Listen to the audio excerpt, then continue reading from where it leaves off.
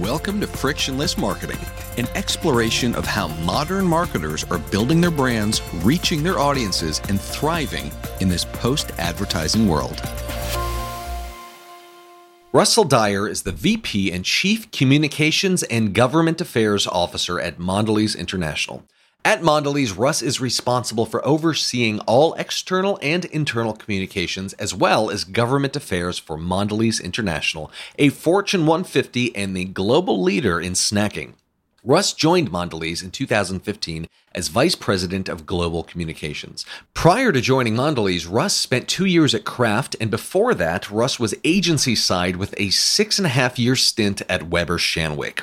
Really enjoyed this conversation with Russ. He got into Oreo's real-time content engine, the importance of inventing your own ESG best practices, as well as why it's critical for young professionals to have a hunger for networking. Please enjoy this conversation between Lippy Taylor CEO Paul Dyer and Chief Communications and Government Affairs Officer at Mondelēz, Russ Dyer. Hello and welcome back. This is Paul Dyer from Lippy Taylor. I'm joined today by Russ Dyer, who is not related, at least for as many generations as we can count backwards. Russ is, however, the Vice President and Chief of Communications and Government Affairs at Mondelēz International. Russ, thank you for joining us. Thanks for having me, Paul. Have you done the work on Ancestry.com to know that that statement's true? Or you know what? I should have before I made that statement. It was more of an assumption. Because I've done some on my side and I don't recall a Russ popping up. So I don't know, maybe we are more closely connected than I thought. So Russ, I thought we would start our conversation today with something that was in the news from Oreo very recently. There was a supposed Oreo mayonnaise mashup product that came out. It was it became a viral hit for a minute, then maybe was debunked. Is this thing happening or not? Oreo was the first brand I worked on when I was on the agency side.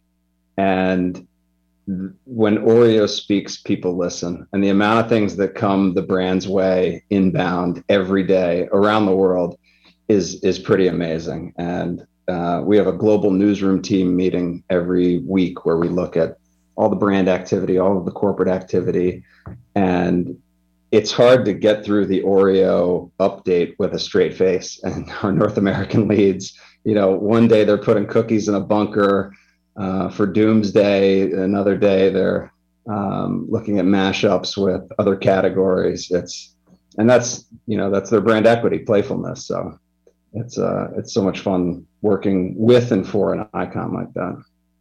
I mean, I can only imagine, and these stunts or activations, whatever sort of phrase you may want to use, all speak to the overarching concept of what we like to refer to as earned creative, right? Ideas that are inherently worth talking about. So you may have, obviously, Oreo has this brand equity, but that was hard earned, right? It didn't just naturally come in the wrapper with the cookie. So I'm just curious what your thoughts are on the role of earned creative and sort of building that equity using earned creative for a brand like Oreo or others. Yeah, I think brand relevance is obviously different brand to brand. And I think inherent in Oreo's IMC work and global IMC work since the early days has been speed and playfulness.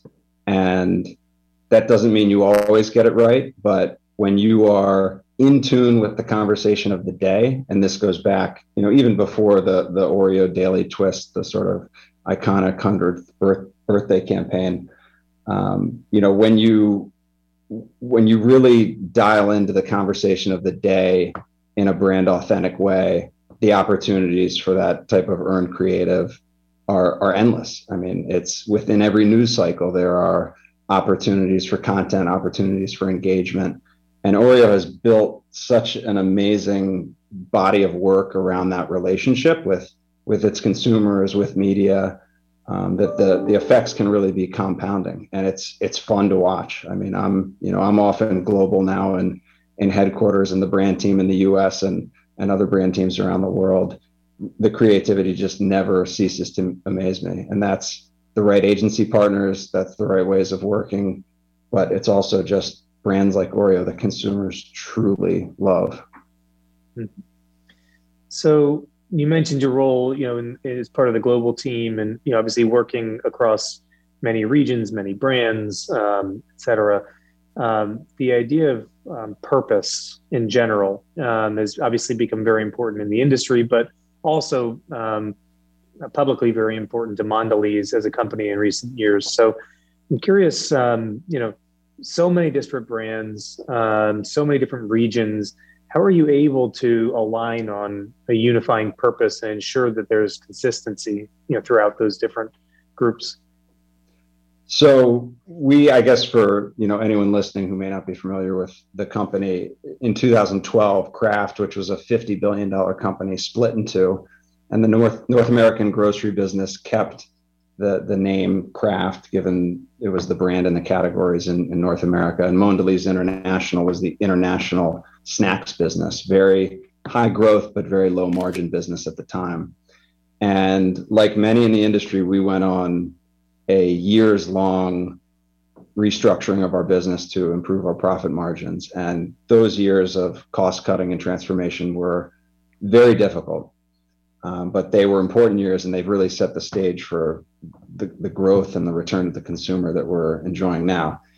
In 2018, when Dirk Van de Put, our new CEO, came in, that was one of his first asks to me and to our CMO, which was to develop a clear and credible corporate purpose that could be an identity for the company that brings our brands together and is a vision for the future and a unifying rallying cry. And the portfolio, the breadth of the portfolio, the geographic footprint, the languages, all of that adds complexity to carving out a story that is clear, is credible, is inclusive of all of the brands and the dimensions of our business. And doing it for a new CEO, his first ask, added to the complexity and made the stakes higher. But I'm really proud of what the organization and our teams around the world have done to develop what we call Snacking Made Right, our purpose platform. And from 2018, really until this year, it had been about articulating the story, defining our measures of success, painting this picture for who the company wants to be. And now that the brand work is really taking hold, we're starting the second chapter of that journey, where you tell the story of our purpose through the brand lens and through the brand equity, for Cadbury through their generosity campaigns and their executions, for Oreo, playfulness, inclusion, these ideas that are core to their brand equity, and they're doing things in powerful ways, but they all do add up to this, centralized vision of Snacking Made Right. And it's been an amazing journey. And I think we found that we are more alike than we think we are, despite geographies, different consumer bases, different categories. And there was, after so many years of cost cutting and all of the things that can make it hard to believe in corporate purpose, there was a real pull from the organization for that vision and for the programs and the platforms to make that real at a brand level. So it's exciting to see where we are just 3 years since turning the page. Indeed. And you mentioned, articulating that story, and you did literally articulate the story in your 2020 Snacking Made Right report, which highlighted, sort of disclosed your approach to ESG and how it's driving progress against your 2025 goals. So when you think about the report itself and being that transparent and publishing these goals and, sort of amplifying it across channels and all of that, what does that indicate, I guess, about not just Mondelēz and your CEO, but the broader state of the industry in terms of seeking accountability against ESG metrics and things like that? It's, the rise of ESG, the fact that shareholders and all of these ratings and rankings and indices that we know so well, it's helped with one of the harder parts of our jobs as communicators, which is making it very tangible, making it very measurable. And whenever any communicator creates a campaign, creates a purpose platform, drawing those measures for how you define success and how it contributes to the business and how it contributes to these social and environmental outcomes is really important. And I think that's something that makes our jobs easier, because it's, there will always be criticisms of companies as to whether their words match their actions. We work very hard on a disclosure to make it clear that we have long-term roadmaps, long-term investment strategies on these programs. And, back to where we were talking on the brand front, now the brands are taking on a lot of these actions, and it's happening more and more at the consumer level, not just at this sort of higher corporate level. So that's really exciting, because now when our management team is looking at the KPIs across the business, sustainable sourcing and women in leadership and these dimensions of our purpose are right there alongside revenue and profit and the financial measures. And I don't think that was happening at a lot of the companies, years past, before this very important moment we've had in terms of purpose and ESG becoming very real and tangible in the business.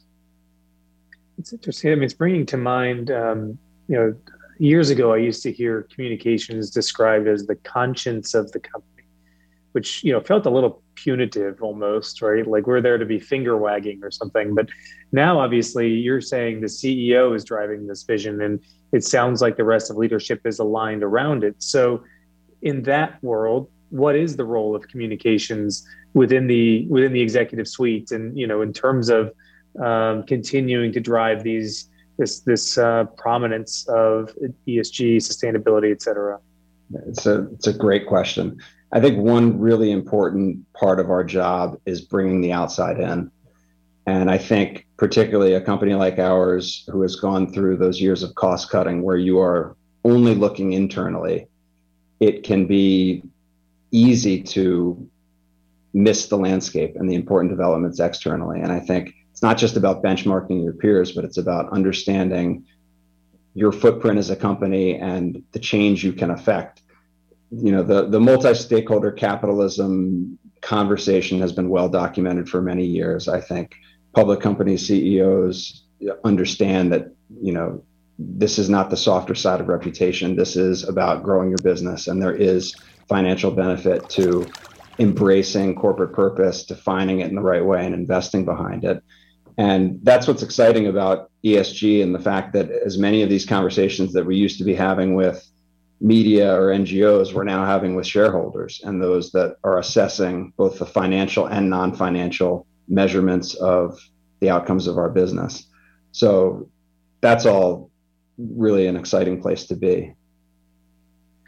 So one last example of this, I'd just love to hear you opine on before we move on a little bit. But Triscuits, one of your brands, recently signed on to what I think is a pilot. It might be more of a commitment than that, but around traceability. And you can now trace straight from the wheat field to the plant where the Triscuits are boxed. And that's, a big initiative, or at least the potential for a future initiative around just overall supply chain transparency.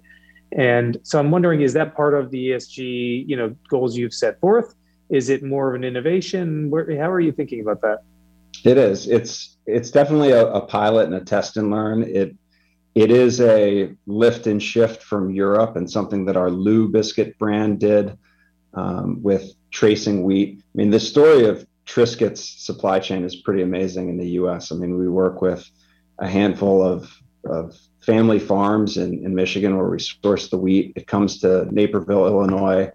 And it's one of the few plants that I've actually visited to see the process. And more consumers and stakeholders are interested in transparency and where your ingredients come from and what your manufacturing processes are. And this is an exciting technology that we are testing and learn. It's one brand, it's one category. It's easier to do with a brand like Triscuits that starts with 3 simple ingredients, but it's exciting and inspiring for what can come of a more transparent supply chain down the road. So excited to have this pilot launch, take those learnings from Europe and continue the important cross-functional partnership. This is for those on the corporate communication side. It is interesting seeing the way the sausage is made, if you will, in terms of this being a corporate affairs project that partners with marketing, that partners with supply chain, that partners with our friends in IT.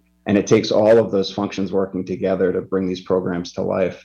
But there's something in it for everyone, every one of the stakeholders of those functions. Well, I mean, it's a testament also to the organization and the collaboration that you must have with those departments, because when you think about a lot of the movement in the food and beverage space over the last 10 years or so was DTC startups, that they were winning on these kinds of things, right? Because they could trace from the one farm to the boxes they were put in. And it was much easier when a company of 100 people. Right. But of course, a lot of that changed in the last year and a half. We have a resurgence in nostalgia for brands that we've always loved and things like that. I'm curious, what your thoughts are on the current state of sort of, big packaged food versus startups and DTC, and how you guys are, I guess, defending against that, or maybe leading out now in this post-COVID world. Yeah, it's funny. The narrative of sort of big versus small, I really do think has shifted a lot.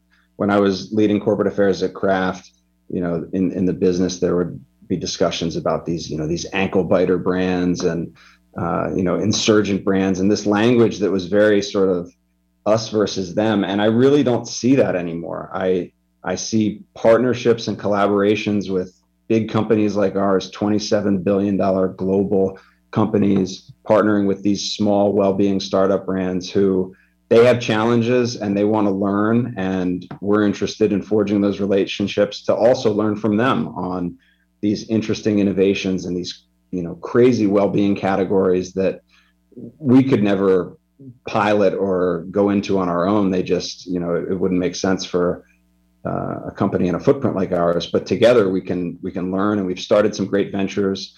We have our Snack Futures Innovation Hub is a great format, and they started a program called CoLab that is exactly this exchange with US-based well-being brands.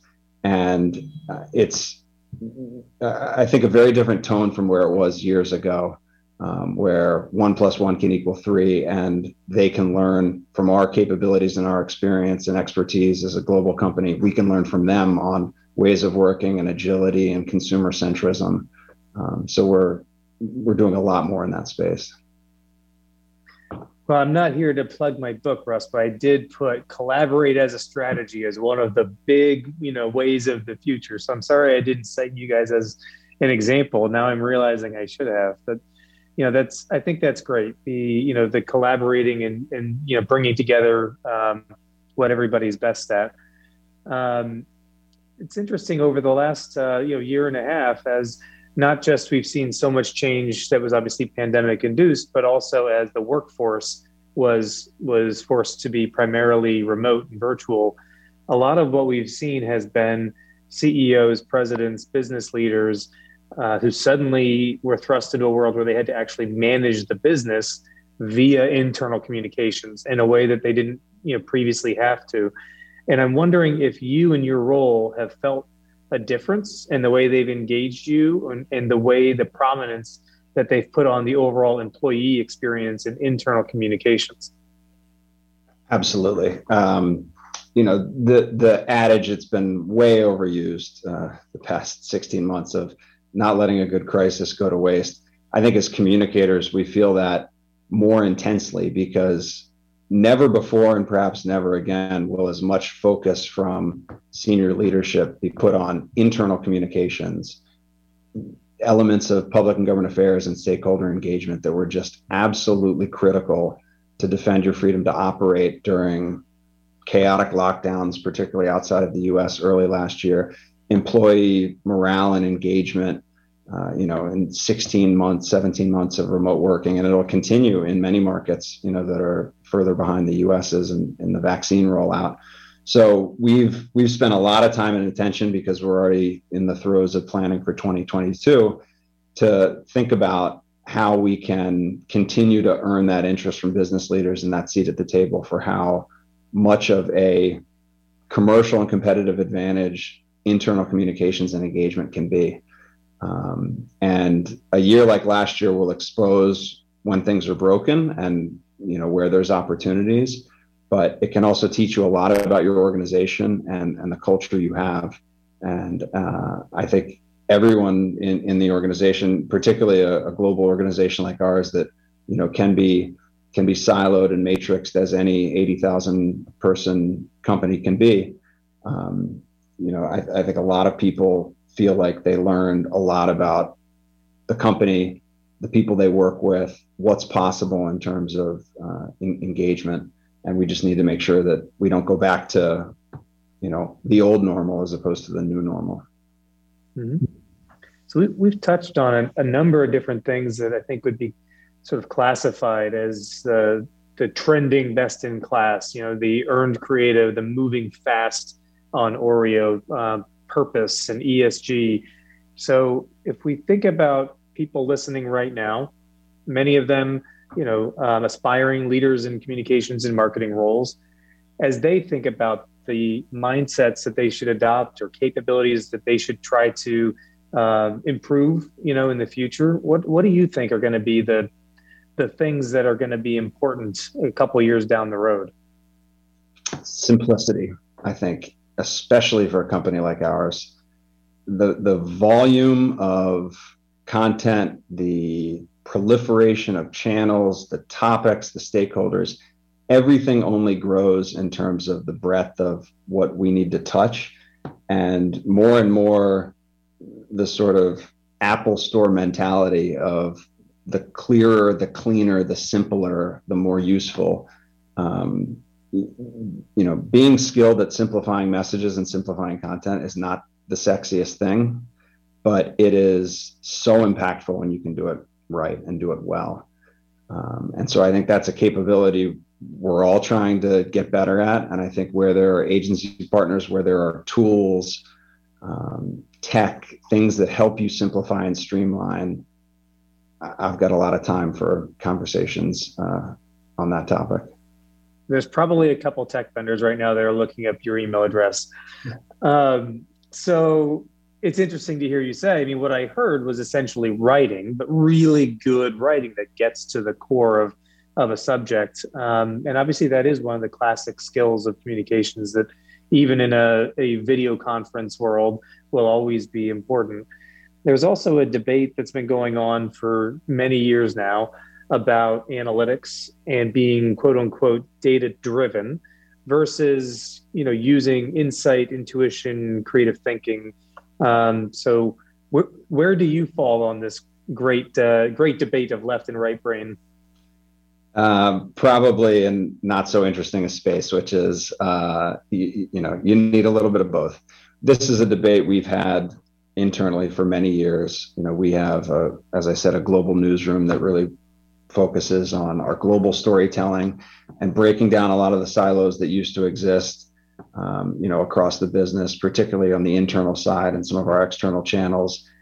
And you need the right data and you need to be able to pull it together in a less manual way to inform and improve the decisions you're making and the content you're creating and the audiences. But measurement can become a very expensive and very time-consuming exercise if not scoped appropriately. So I do think we've gotten disciplined when we're assessing a campaign, when we're assessing a channel, to say, what are the measures that we really care about that we're going to actually go do something about?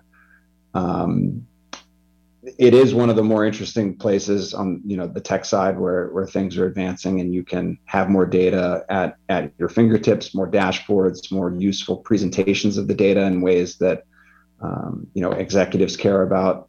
But I would never over-index on the left brain or the right brain. I think the art and science of what we do is what makes our jobs interesting, because it brings both sides to bear. And if done right, you're using both sides of your brain every day. Yeah, I have to say that's why I've always taken issue with the idea of being data driven. Like we're riding in the back seat and Data's got the steering wheel. It never seemed to quite work. So our marketing teams have a lot of the same conversations too, which is interesting. We've talked about, in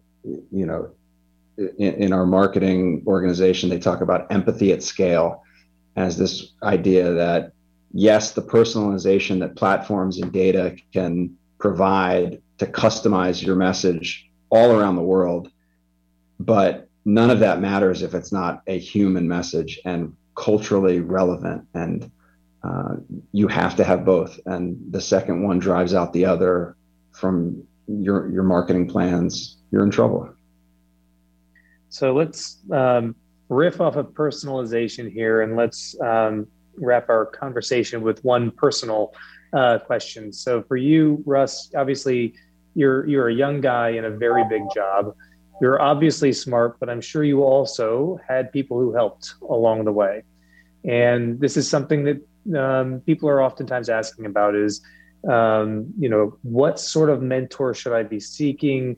Is it finding that one champion that takes me along with them, or is it exposing myself to lots of senior people, or like how do I find that those people that are going to help me get to the next level? And so I'm curious for you, what did it look like? It's a great question. I have had some amazing bosses and mentors and leaders that I've learned from and drafted off of.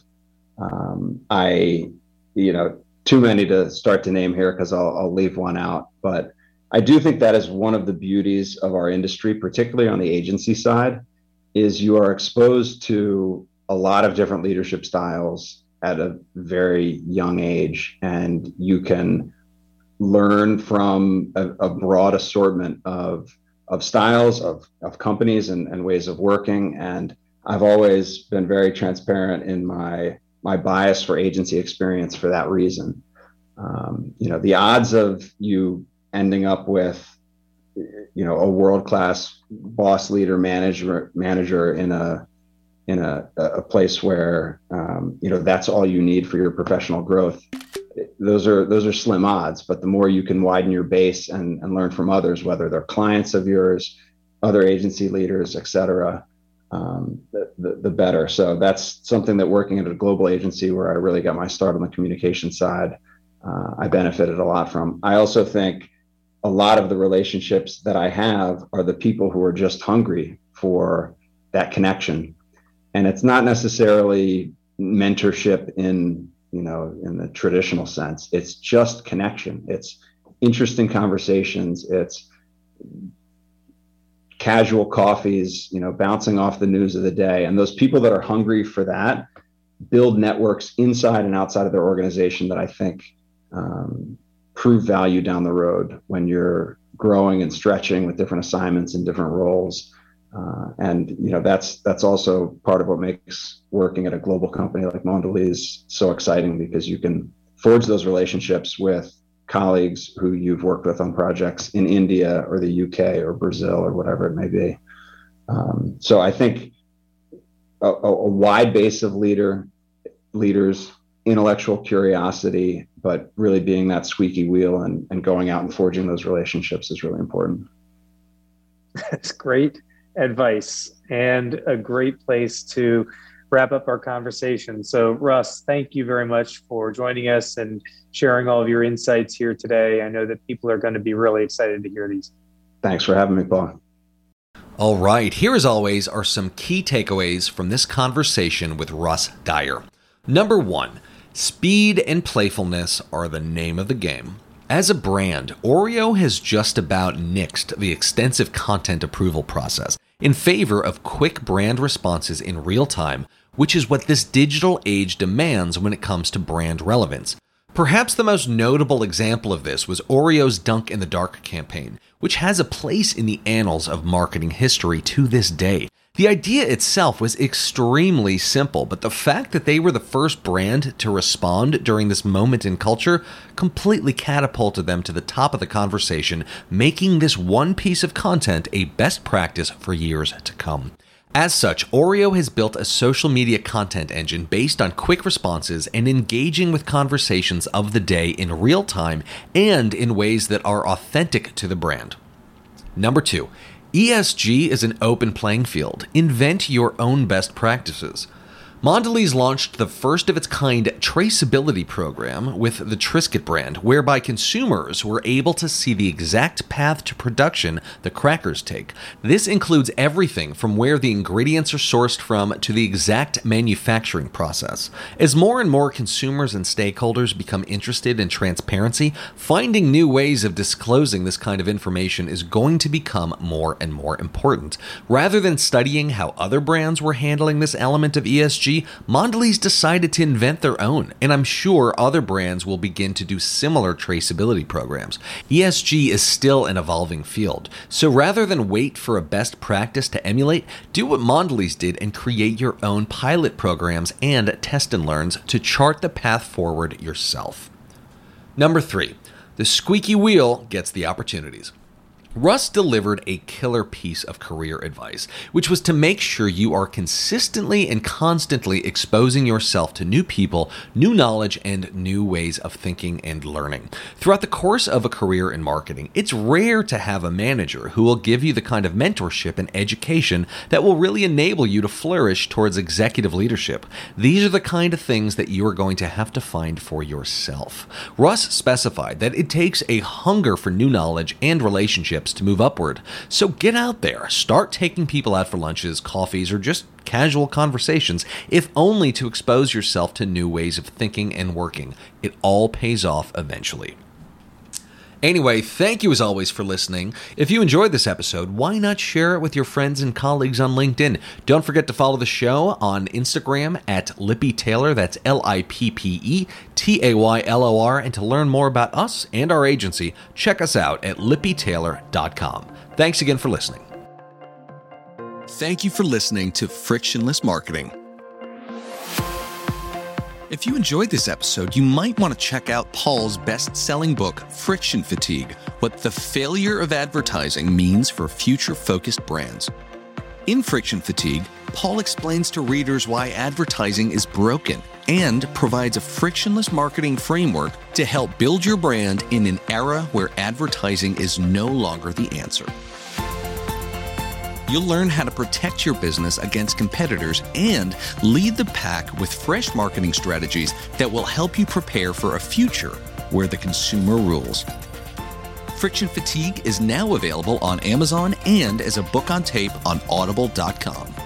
Thanks again for listening.